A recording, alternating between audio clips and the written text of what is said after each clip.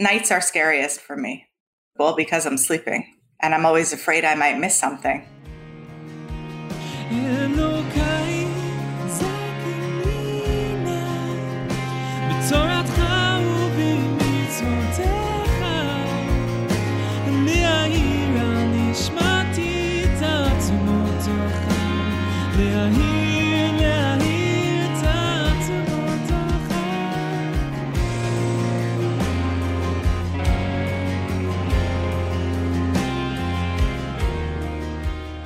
Hello there, I'm Tanya, and you are listening to Human and Holy, a podcast where we discuss the deepest parts of Torah, not just as scholars, but also as human beings.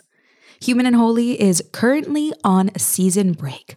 The new season of the podcast launches on Sunday, November 26th, just in time for us to celebrate Yotes Kislev together. Today's episode is a re-airing of one of our most popular episodes from the very first season of the podcast. So it's a vintage episode, if you will. I'm sure you'll notice some differences in sound quality, interviews conducted by baby Tanya. We've come so far together over these last couple years, but the content of these conversations are absolutely solid and have resonated with thousands of people. I know you'll enjoy it. In this episode, I interviewed Ita Cotlar about her relationship with bitachon, trusting in God. Ita tragically lost her 13-year-old son, Mendel, and today she talks about the paradoxes she lives with daily, her deep pain and simultaneous trust in God's goodness, her responsibility to make a vessel for positive outcome, and then knowing when to let go of control. Ita shares more than just her personal story. She shares the nuances and complexities of what it means to be a struggling human in a relationship with an infinite God.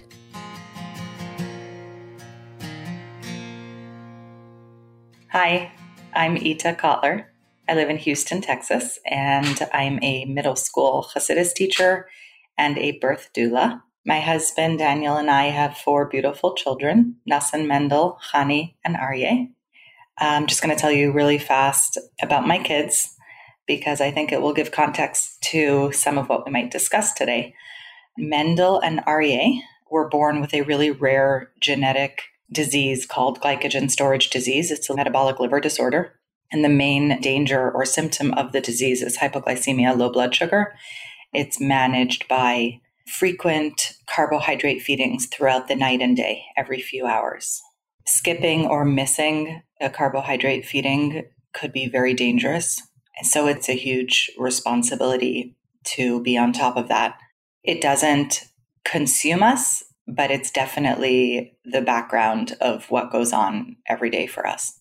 A little over 6 years ago, Mendel experienced a very severe hypoglycemic overnight incident, and he was in a coma in the hospital for 2 weeks, and he passed away a few days before Sukkot of that year. He was 13 years old. We had just celebrated his bar mitzvah a few weeks earlier. And I feel like I need to explain that this disease shouldn't be fatal. It doesn't have to be fatal. We know about the dangers, and we knew there was a reality of potential danger, but we never dreamed this could happen. And what happened with Mendel and the fact that Aryeh has that same disease has definitely colored and shaped my relationship with Hashem and my relationship with my trust in Hashem. It's created significant struggles for me that I struggle with daily. And I'll tell you more about that in a little. So Tanya, you asked me to pick a topic of Chassidus that I would want to chat about. And you know that because I replied to you that there were a whole bunch of topics fleeting through my head that are really fun to talk about and things that I am more comfortable teaching, for example. But I fell on a topic that is going to be a little less fun to talk about and probably a little more human and real. So it's scary that I chose this topic, but I think that it's going to be more real. So just briefly, we landed on the topic of emunah and bitachon, which translated is faith and trust. But in Torah and in Hasidus in specific, it's really hard to pick a topic to talk about without talking about lots of other topics. Like you can't talk about faith in Hashem without talking about who he is and why I'm here, and Hashgacha Pratis, divine providence, and humility, and miracles, and nature. And it's so intertwined that it's hard to even separate. But I'm going to do my best, because the last few days since we spoke about this, I have been thinking a lot about our chat and what I would want to share and what I should share. So here we are. Thank you. And I'm really grateful, Ita, that you chose a topic that's really real to you, because I feel that it's really meaningful to hear from someone who's actually had to deal with this in a really life-transforming way. Not with the small stuff, but with something really big. So I appreciate that. But that is something I'm going to talk about also, that it's a lot of our faith and trust has to lie in the small stuff also, but we'll get there. Okay. So tell us what you're going to talk about. The topic. So Emunah and Bitachon, the source of having faith and trust in Hashem goes as far back as the Torah itself, Tanakh, the 5 books, way back. We talk about Avraham believing in Hashem, believing that Hashem existed. And that's what kind of defines him as the first Jew. And then you move a little forward to Bnei Yisrael in post-Egypt, and it says, Vayaminu b'Hashem u'b'Moshe Avdo. They believed in God and in Moshe, his servant. So throughout Tanakh, you have references to Jewish people believing in the existence of God. And then you move forward to about 1,000 years ago. Sorry, I'm jumping a little bit to kind of keep it concise so we can get to the juicy stuff. But so about 1,000 years ago, the Rambam, Maimonides, in his 13 Principles of Faith, a number of them reference belief and faith and trust in Hashem. And it's fundamental. And I think the Rambam's teachings were more of the basis for all future discussions about faith and trust and existence of God. And then you go to a little more recent, a few hundred years ago, you reach the Baal Shem Tov, the founder of the Hasidic movement and the teacher of Hasidus, as well as the Alter Rebbe, who wrote the Tanya and other Hasidic works. And they kind of took the topic of Emunah and Bitachon and examined it a little more deeply and in all its nuances and how it really comes out practically. Because I think that when you look at the 13 principles of faith, you read these principles of faith and they're a little esoteric and they're just a little cerebral. And then, I mean, not to say that Hasidus and Tanya are not cerebral. They're very cerebral, but I think that it's presented in a way and can be learned in a way to make it really practical. And I think that that's what's special. And in addition to that, the Baal Shem Tov and the Alter Rebbe really took belief and faith and trust in God to a really daily level by focusing on the nuances of Hashgacha Pratis and as it relates to Emunah and Bitachon, meaning God's involvement in the details of our everyday life and how that lends itself to trust in God. Oh, that's a good point to focus on. Yeah, so that's my little intro. So a little more about myself before we get to my story. My story doesn't start with me. Nobody's does. So growing up, my parents both come from families of Holocaust survivors. My dad was born in Bergen-Belsen. So our beginning is rooted in faith. Oh, nice. And struggle. But I mean, my parents have always struggled in a variety of ways. Financially, some health issues. I've never known my parents to not be struggling with something. And I've also never known my parents to be unhappy or unfaithful. And growing up in a house like that, both my parents, especially my mother, having this very natural and humble trust. Like she expected nothing for herself and she was always happy and always struggling and always happy. So I know it's possible. That's how I know. I also know your mother. So we both know that it's possible. Yeah, it is possible. But do you think it's possible for everyone? Like no matter what you're given? The short answer is yes. Is it possible? Yeah. Is it possibly going to be one of the hardest things somebody's going to ever have to do? Yeah. Yeah. So my mother's a really humble and calm person. And I don't know if that is because she has so much faith or if that's what lets her have so much faith. Either way, I could probably work on humility a little more. And I think that that will also open up doorways for my faith. So let's focus on Emunah and Bitachon. So Emunah is faith and Bitachon is trust. Emunah is, I believe God is here. I believe he created the world. I believe he is supervising it. And I believe he is all capable. I believe God can do anything, right? And I think most people are cool with that. Most God-fearing, God-knowledgeable people are okay with that. It's a comfortable place to be. I like knowing that he's here and he can do anything. And bitachon is trust. And trust is next level. It's the practical part. It's the stuff that comes out when we are in some places we would have not chosen to be. And that's why it's trust. I mean, as kids, we all did the trust fall. Can our friends catch us? Can their arms physically catch us? Yeah. But will they? I don't know. Let's fall and find out. Right. So that's where we are with God, knowing he can and believing he will. Ooh. Faith, trust. He can and he will. So I used to think when I was younger that emunah, faith, right? We learned that faith is not within reason. That's why it's called faith, because you can't rationalize it. So I used to think that perhaps it was, when we couldn't reason with something or didn't have the intellectual capacity to reason something. So, okay, you can't do that. Well, I guess we'll have faith. And that makes it sound cheap. And as I've grown and lived a little more, I realized that it doesn't take the place of rationale and intellect. It transcends it because we are required to think and study and learn and understand about God and our relationship with him. But at some point, when you reach high enough, you're not falling, but you're flying. It's like that faith is at that point where you can't reason anymore, not because for lack of ability, because he's too big. So I think we have to, first of all, shift that a little bit, where faith is not what we end up falling on when we can't think. It's once we have thought through everything, that's where we end up. And it's on the top of the ladder. And that's where we get to. So that's emunah. And emunah, like I said before, it feels comfortable. It's nice. It's warm. It's knowing God is here and around us and involved in our life. And it just feels good. And that's why it's such an easy, comfortable place to be.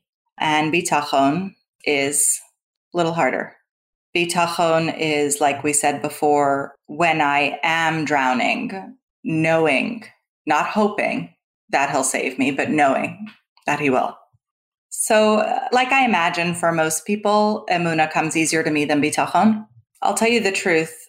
Tanya, I taught you, and I've been teaching for a number of years now. And what I usually teach is middle school girls, and I teach different Hasidic topics. So I've been teaching for about 21 years, but a few years ago, I did take a break for a few years for a number of reasons. I had a baby and we were going through some personal stuff, and I took a few years off, and school was asking me to come back, and I agreed to in a shorter capacity, a smaller capacity than I had been, but I agreed to. And it was terrifying to me because I felt like the person that I was right before I took my break, I wasn't that person anymore. I felt like my relationship with Hashem had changed, and I didn't want to feel false in the classroom with my students. My relationship with Hashem didn't get worse. I don't want to make it sound like that, but it definitely changed. Maybe it felt like I had a young, immature relationship. And then, like with any relationship, you go through some stuff together and your relationship changes and you could come out stronger on the other side, which I pray is where I come out. So it's very important to me when I walk into a classroom at the beginning of the year and then a few times throughout the year, I remind the girls that I am not there to preach to them. I'm not there to tell them what to do because I've mastered it. On the contrary, I'm there to learn with them. I'm there to hopefully grow in my own ways through learning with them. And it's really important to me that when I speak to people, whether it's my students or anybody else, that they know that, because I feel more honest that way. Of all the subjects in the world that I learn or teach, I love Chassidus. I love Tanya. It's ironic because so many of the topics are things I struggle with.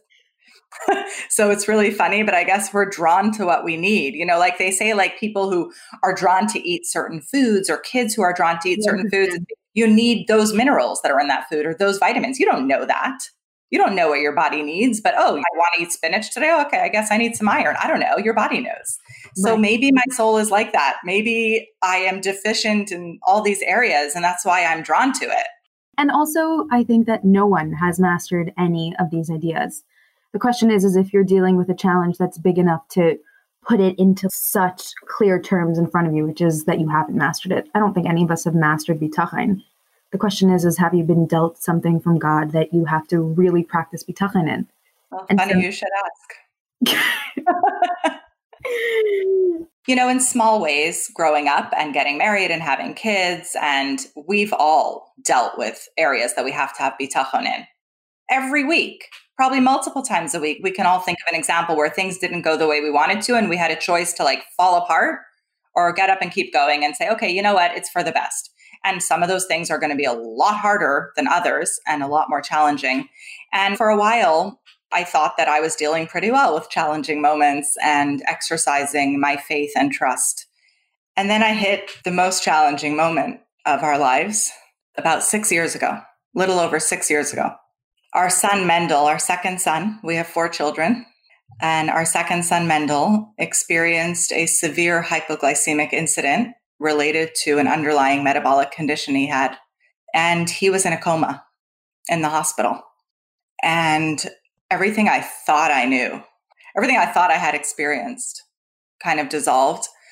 But at that moment, as soon as he went into the hospital, Daniel and I looked at each other, and everything that we had learned, everything we heard, everything we knew flooded into us, both of us. We felt this overwhelming sense of certainty. We know Hashem is good, and we know he can do anything. Outside of nature, inside of nature, we know, and everything's going to be good. And we were really sure of it. We were sitting in the hospital planning parties. We were writing the TED Talk that Mendel was going to give. Wow. About his experience. I remember. Tanya, you were there. Your family was there. It wasn't a thought process for us. It wasn't like we went through some motions and some thoughts and landed on this conclusion that, okay, you know what? Let's have trust. Let's trust Hashem. It was the only obvious outcome in our mind. And we were just sure of it. And it felt so good. There was no reason for us to doubt him. He's done bigger things. It was so obvious. And then that reality that we were certain about didn't happen the way we thought it would. Were we wrong? Should we not have trusted? Was our bitachon misplaced at all? No. I don't regret for 1 second. I don't regret those 2 weeks of sitting near Mendel planning parties. I don't regret it. I don't regret knowing that things were going to be good. I'm so grateful and happy that that's how we spent those 2 weeks. I don't know this for sure, but I think that if we hadn't been in that place of trust those couple of weeks, we would be in a different place now in terms of maybe carrying on Mendel's legacy. There's so many things that happened, amazing things, that mitzvos around the world that happened while Mendel was in the hospital that wouldn't have happened if we didn't think for sure that he was coming home. So I'm grateful for that. But at the same time, I'm a little jealous of that person that I was for those 2 weeks. I often dream about feeling that again. And if I can, that level of certainty, of trust, of this is on you, God, and I know it's going to be good. And I really struggle with that a lot because I felt it then and I want to feel it again.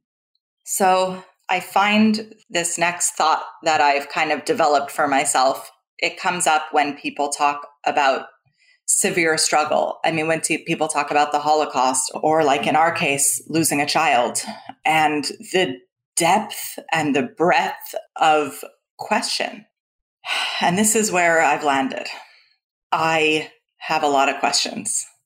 I'm not content with a lot of the choices God has made.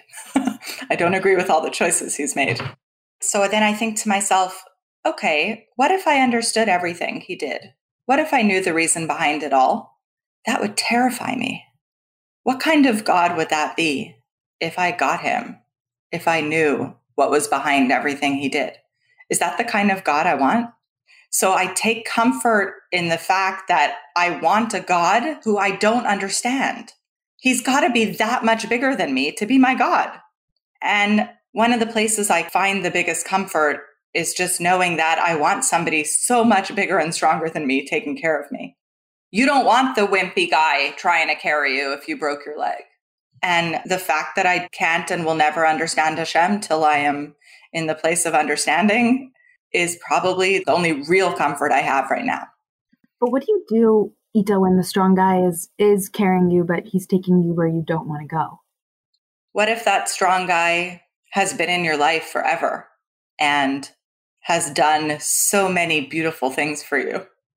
And 98% of what he's done for you has been magnificent. How do you not trust somebody like that? Oh my God.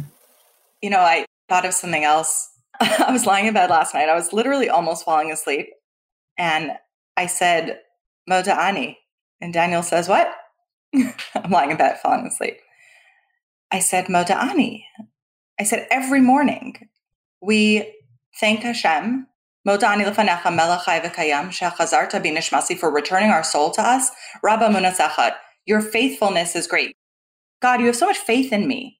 You're bringing me back today. I messed up yesterday and I'm back today. And every single day he does that. And I was thinking to myself, don't we kind of owe him the same courtesy? He believes in us enough to bring us back every day. How dare we turn around and go, oh God, you messed up with me last week, so now I'm not going to bring you back. Who are we? He trusts us enough to bring us back every day. And I was thinking, well, maybe we can do the same to him. So that was my falling asleep thought, which also got me thinking of reciprocity. And one of the other subjects I cover when I teach is the reciprocity of the universe and of Hashem in the world and the reflection of heaven and earth. And we can't expect something from heaven that we're not willing to do here. And there's so much in Torah and in Chassidus about that. But without getting into all of it, you want miracles, act miraculous. What does acting miraculous mean? Acting miraculous doesn't mean what you think it means, by the way.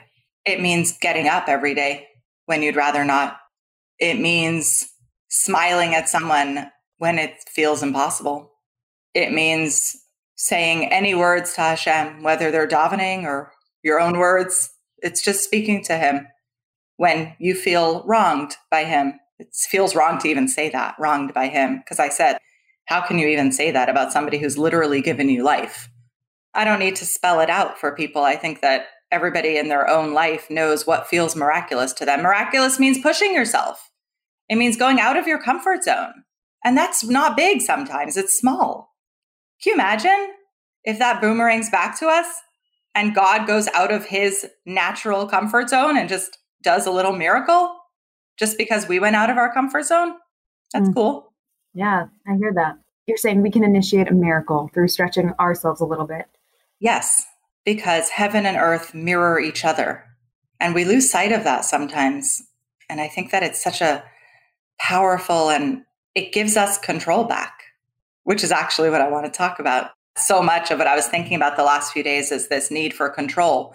And if you think, oh, whatever I throw up to the sky is going to fall back on me, right? It's the laws of gravity. So it's almost like our destiny. It's almost like what Hashem sends us is in our control. So whatever we throw up at him, it's going to fall back down. So it gives us some semblance of control in the way we behave and the way we act. So you're saying when he hands us a life circumstances, we can choose to interpret it in a certain way, which will inform how he responds the next time? Most certainly we can. I don't mean to say that I know this, but it's what I've learned and what I'm trying to believe. Because going back to how I started, like if we act beyond our nature, then we can expect him to act beyond his nature. What's his nature? Okay, nature in the world, the way he designed the world to run in its natural course. And if we want it to be outside of that, well, heck, we need to go outside our nature.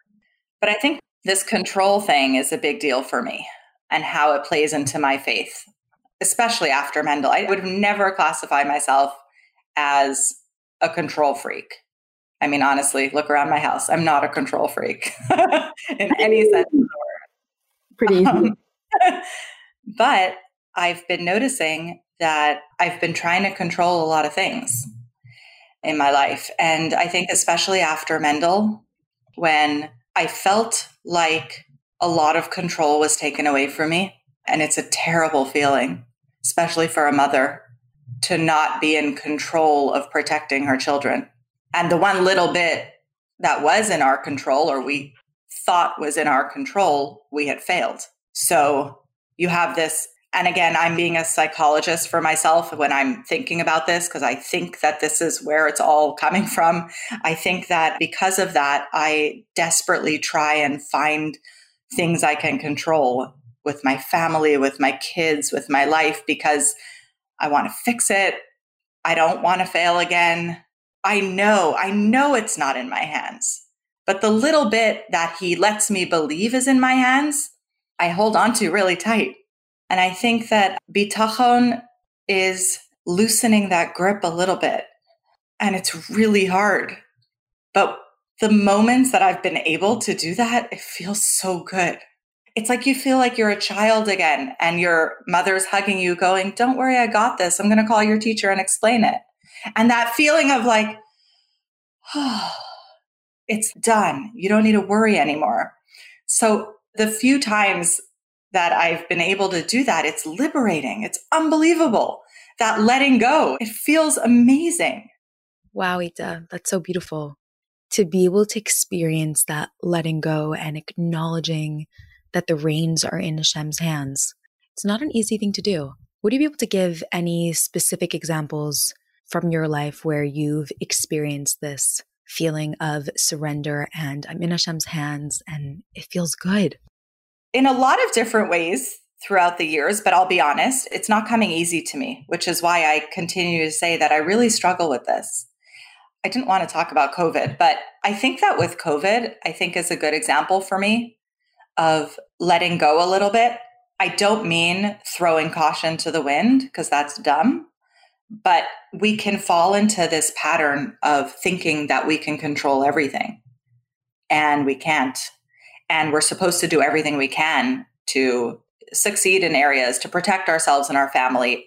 But then you reach a point, you're like, okay, this is what I can physically and emotionally and psychologically do. And then you let go and you have to. Otherwise, you go cuckoo. You can't. None of us would be sleeping if we didn't let go. So I think that a lot of people are practicing this without even realizing it because we have to. We literally don't have a choice. Do as much as you can and then pick up your hands and say, okay, I did my God. Now it's your turn. And again, it's terrifying to me. Even though I know that I'm not in control. I know how good it's going to feel if I let go, but it's still terrifying. Our baby, Aryeh, who's 7, he's our baby. He has the same medical condition that Mendel had. And I have to do this little balancing act of not being fearful around him, but constantly being afraid. And I know that it's a lack of faith, but I guess I have trust issues with God. I do. There, I've said it. At least I have this relationship with him. If I didn't think that he was in charge of it all, I wouldn't have trust issues with him. I wouldn't have anything with him. I'm in this relationship, okay? We're struggling. We're in a difficult part of our relationship, but I'm here. Wow. And I just want to say that even the fact that the upset is directed at Hashem is almost the ultimate act of trust that it's coming from him. Whereas so you said that very beautifully. I think that's what I was trying to say. The fact that I'm mad at him means that I expect more. I love him. I want him. You don't get annoyed with your husband unless you really care about him and your relationship with him, right? Right. That's what deep, loving relationships are. There's struggle, there's passion, there's intensity of feeling. That's what there is.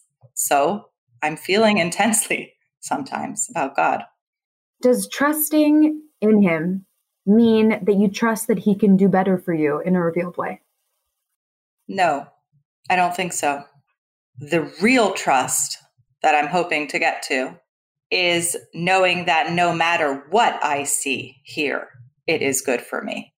I think that's the end goal, right? We bless each other all the time and we want blessings for ourselves of revealed brachos. We ask for things not to be hidden from us. And that just reminded me The last few weeks, we've been hearing and seeing a lot of very beautiful thoughts that were shared by Rabbi Lord Jonathan Sachs. Right. And I was reading, I think my computer must be listening to what I say and my thoughts, because I keep seeing things scrolling in different places about Rabbi Sachs and faith. Oh, wow. So I read something the other day that I'm pretty sure I'm going to make my new motto. And you just reminded me of it somehow. Can't remember how. So Rabbi Sachs tells a story of an elderly rabbi who he was speaking to, who survived the Holocaust but lost everybody. And he said to him, how can you continue to live a God-fearing life as an Orthodox Jew? Have you no questions of God? And the man says, of course I have questions. I have the kinds of questions that God would bring me up to heaven to answer if I were to ask them. And I'd rather be here with my questions than up in heaven with my answers. And Rabbi Sachs then said, faith is not living with certainty. It's the courage to live with uncertainty. And that kind of blew me away.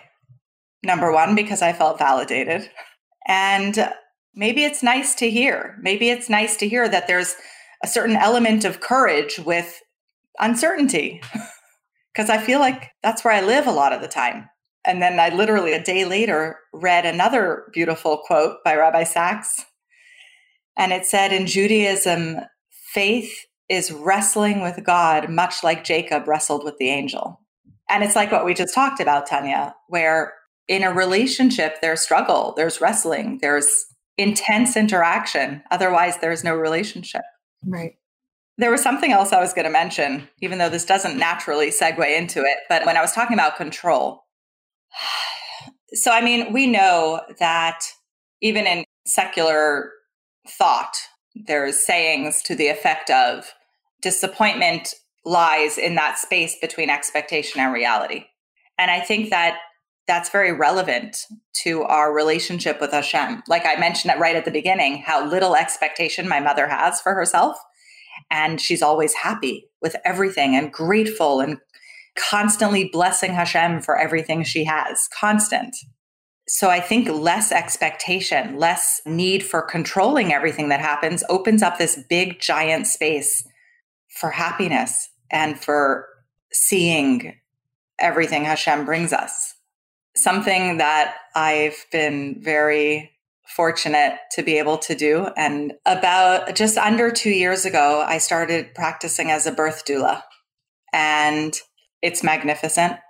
It's one of the most beautiful things I've ever done. And I thank Hashem for a lot of the different things that came together for me to be able to do this, including just that Daniel's available and happy to pick up pieces when I disappear very suddenly for who knows how long. I don't know. I don't know. You never know. So I'm very, very lucky for all of that. And even before I became a birth doula, I've always felt very passionate and connected to birth, probably because my mother's been doing this for 45 years. Yeah. My own birth experiences were just so beautiful and humbling. And I've just always felt connected to the birth process. And I've often talked about and written about how I feel like a lot of life often mirrors the labor and birthing process in a variety of ways.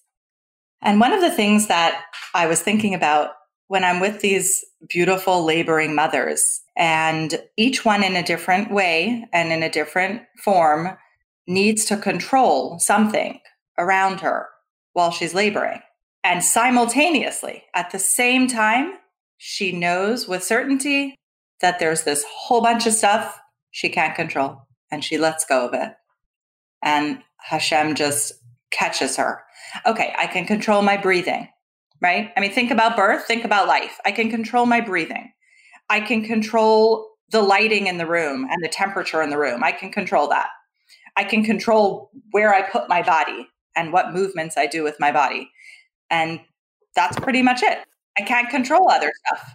So when I'm at these births, I think it's this beautiful dance between a mother and Hashem and the Shama, the soul that's struggling to get here. And Hashem gives us these little gifts of, Here, I'll let you control this. Here, why don't you take this? Control that little part. Why don't you just control how you're breathing and let me handle the rest, Hashem says. I love that. It's true. It's like there's this dance between our free choice and our circumstances. And God chooses our circumstances, but we can choose our reaction to them. And that's really empowering. And it's almost like there's a conversation that we're not hearing in that room. And maybe that's why it's so humbling to me, because when they say that there's three partners in the creation, in the birth of a child, Mother, Father, and Hashem, you feel it. Hashem's there. And if we take that and we say, okay, Hashem, my entire life, I'm going to be laboring, I'm going to be working, I'm going to be birthing this, and I'm going to be birthing that, and I'm going to be struggling to produce. And thank you for the little gifts of things that you let me believe I'm in charge of. Thank you for those. And I'll reciprocate and I'll let you have the rest. Wow. And I think that that's a lesson for me. I think that's very powerful. A really beautiful connection between like human choice and circumstances that Hashem gives us. Most certainly. Sometimes in a birth room, I will remind mothers of how strong they are and how to trust their body. And it's very calming for many people to be reminded of God created this body to do this. Trust it. Don't fight it. Trust it. And what if we flip this all on its head? What if I flip bitachon right upside down and I say, what if trust is trusting ourselves? Can I trust my faith in Hashem? Can I trust myself to let go? What if we challenge that, especially for someone who's struggling or has struggled and it's either frightening or painful to let go? You have to build up trust again that I can physically even, that I can trust. So I think bitachon is not just trusting that God can and will do all these magnificent things for us and for the world, but it's, can I trust that I can trust? It's almost like I want to want, and that's a good place to be. Like I want to trust Hashem. I want to let go. I love that. I think intrinsic also, like intrinsic in that thought process is that God built me to be able to do this, and that trusting in yourself is trusting in the ability that God gave you to deal with what he's giving you. So that's a really important point that I didn't even think about, where, right, the tools. God didn't throw us into a lion's den with nothing. He didn't throw us here with nothing. How much did he give us? Tools. Yeah, we have to sift through them sometimes and find the right one that's going to fit that day and what I'm going through that day. Yeah, that's really beautiful too. Trust what Hashem gave you. Trust how Hashem designed you. How do you incorporate this? I mean, I recognize that you gave many disclaimers, but I could also hear in the way that you're sharing about this that these ideas are really true to who you are. I would love for you to share how you incorporate this, even for a single second in your day. This level of trust when Hashem, when you lost Mendel in the most surprising, unexpected, horrible way, really, what do you tell yourself or what do you do? So I don't know if I have an answer that's going to directly answer your question. For me, I have to start with small things. It's like trust muscles that have been ripped apart and I need to build them up again. So I'm going to use my birth analogy again. We're taught as doulas that you have to know when enough is enough and when you've done everything you possibly can. Because sometimes it can be disappointing if you and your laboring mother have really done above and beyond what a human can do, and it ends up looking like she might need a C-section, which is also a beautiful, miraculous way for a baby to be born. But sometimes you can be disappointed, the mother can be disappointed. So they tell you enough is enough. You've done everything you can possibly do. And I kind of feel a sense of that most nights. Nights are scariest for me. Well, because I'm sleeping and I'm always afraid I might miss something. So you set more alarms because we feed Aryeh during the night, and you pay for a phone service to have a call in the middle of every night, just in case, as a backup. And as you're falling asleep, you check your alarms again to make sure they're set. And if my body was not designed to need sleep, I probably would stay up all night. But I think every single night I have to say, I have done what I can do. I have to rely on Hashem. I don't have a choice. I don't know what I would look like if I thought I had a choice. I don't have a choice. And I have to. There's been many discussions / arguments / just kind of introspections. And it very, very much centers around what emunah and bitachon look like. And whether trusting Hashem is expecting something supernatural or even on the edge of nature, or is trusting Hashem using every possible thing available to you, knowing that Hashem's messengers for good can come in any form. And it's both. And it's a serious struggle in me. I want to trust in complete supernatural. And then I argue, is that what Hashem even wants? Does he want us to expect that? I hope I haven't made anybody feel like I'm preaching or telling anybody what is possible or what can be done. Because for everybody, it looks different. Everybody's threshold of do everything you can and then let go, that timeline, that looks different for everybody. And for each person, each of their situations is going to be different. I think that's practically where I am right now, that I'm trying to pick smaller areas of my life, more mundane areas, things that don't matter as much because I need to build up those muscles again. Everyday stuff, stupid stuff. I love that. Like I'm in a rush and I can't find my car keys and Aryeh's late for school, but he can't find his shoes. And of course, you can't find the shoes. And let me tell you a secret that people might not tell you. Even people who've been through the biggest tragedies or the biggest struggles, we still complain about the morning rush. Not finding your keys. It's not mutually exclusive. Those things can coexist. Everything we're tremendously grateful for and everything that we've lost, it doesn't cancel. It doesn't suddenly make you into this superhuman who doesn't complain about anything. So that's another disclaimer. So I think that's enduring. I mean, 2 different planes. Well, yes. I mean it. Yeah. I'm curious to know if you feel like your perspective has changed over the years. Because you said you lost mental 6 years ago. Has my perspective changed? Over the years, yeah. I mean, yes. So my perception of my control has changed, but for better and for worse. I now know how much Hashem is in control, but it hasn't yet translated into me giving it to him. In Tanya, it talks about when somebody, well, now I feel bad bringing this up because it's talking about very righteous people in this example, which I'm not, but I'll just borrow some of the description to apply it where I am or what I'm feeling. So it says in Tanya that when somebody leaps from one spiritual level to another, there's a nefila, there's a fall that happens. And I've always pictured it. I'm a very visual person, so I have to picture things. So I've always pictured it like Tarzan, like platforms on these huge pillars. And you're on a platform and you're about to swing or jump to the next platform. And during the swinging, there's nothing. You are vulnerable. And in a way, you're free, but it's a very dangerous place. You could fall. You do fall because you've left the place you were, but you're not yet in the place you're going. And sometimes I feel like that I know that potentially my prayer is that I land in a place stable, but there's this vulnerable place I'm in now where I feel like I'm swinging and there's just air. And in a way, it's free, but it's not secure.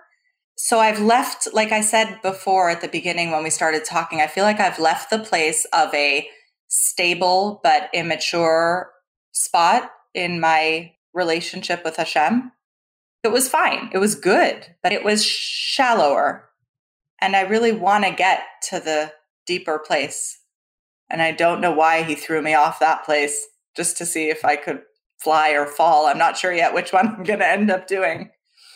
But again, there's so much. We could spend another hour talking about all the things that Hashem has given us in our life that I don't know how we've come to deserve all the beautiful things. It's too much to even list all the brachas that we have. So I guess that's where I am. I'm in that space in between shallow, comfortable, and deeper, comfortable and stable. And I have to rebuild a lot of my muscles in trust. And I think that my trust issues with Hashem have kind of bled a little bit into people also. I try and control things, especially to do with the health of my children, a little neurotic sometimes. But I think I need to slowly, very slowly, and in very manageable bites, have trust in the littlest things in my life.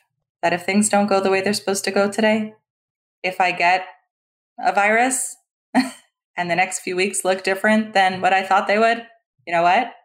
I need to trust him because I want to. I love that you're giving these small examples because for someone like me who's literally listening open-mouthed to you speak like this, truly, it's hilarious to me how many times you mentioned how human you are, how human you are, how human you are, because I'm just hearing these concepts coming from your mouth and they hit different. They hit really differently because they're coming from someone who's experiencing it. And even if you aren't perfect and will never again land in a comfortable place with Hashem, there's no question that you're really living with a trust that transcends your life circumstances. And the fact that you say that you work on it in small areas of your life gives me hope that I can tap into Ita's bitachon in a small way. But I think Ita said, I need to work on it in small areas of my life. I'm sure you succeed sometimes. Okay, but to give both of us credit and everybody credit, we practice bitachon in more circumstances than we probably even realize, because otherwise we'd be crazy people.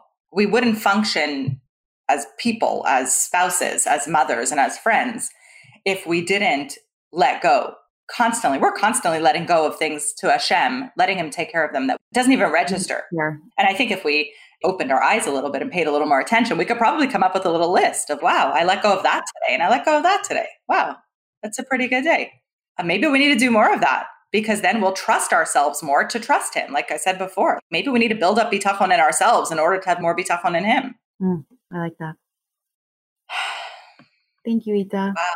Wow. Thank you, Tanya. I'm very grateful that you invited me, and I love talking about Mendel. So this gave me another reason. Let's dedicate this to Mendel. I would like that. Yeah. Thank you. Thank you so much for coming and for sharing. Thank you. Letting me into that intimate space. It's so personal and runs really deep. So thank you. Thank you.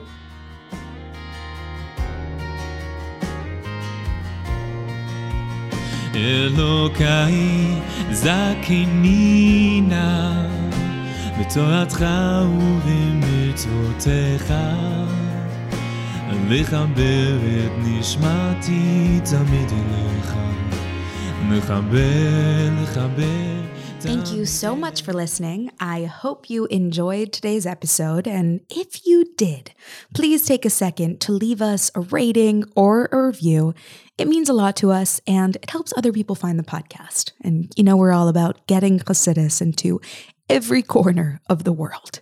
Human and Holy is currently on a season break. What you just listened to was a re-airing of one of our most popular episodes from the first season of the podcast. Season 4 launches on Sunday, November 26th, just in time for us to celebrate Yutas Kislev together. Make sure you are following Human and Holy so you don't miss out on the launch of our new season. Thank you so much for listening, and I look forward to talking to you soon.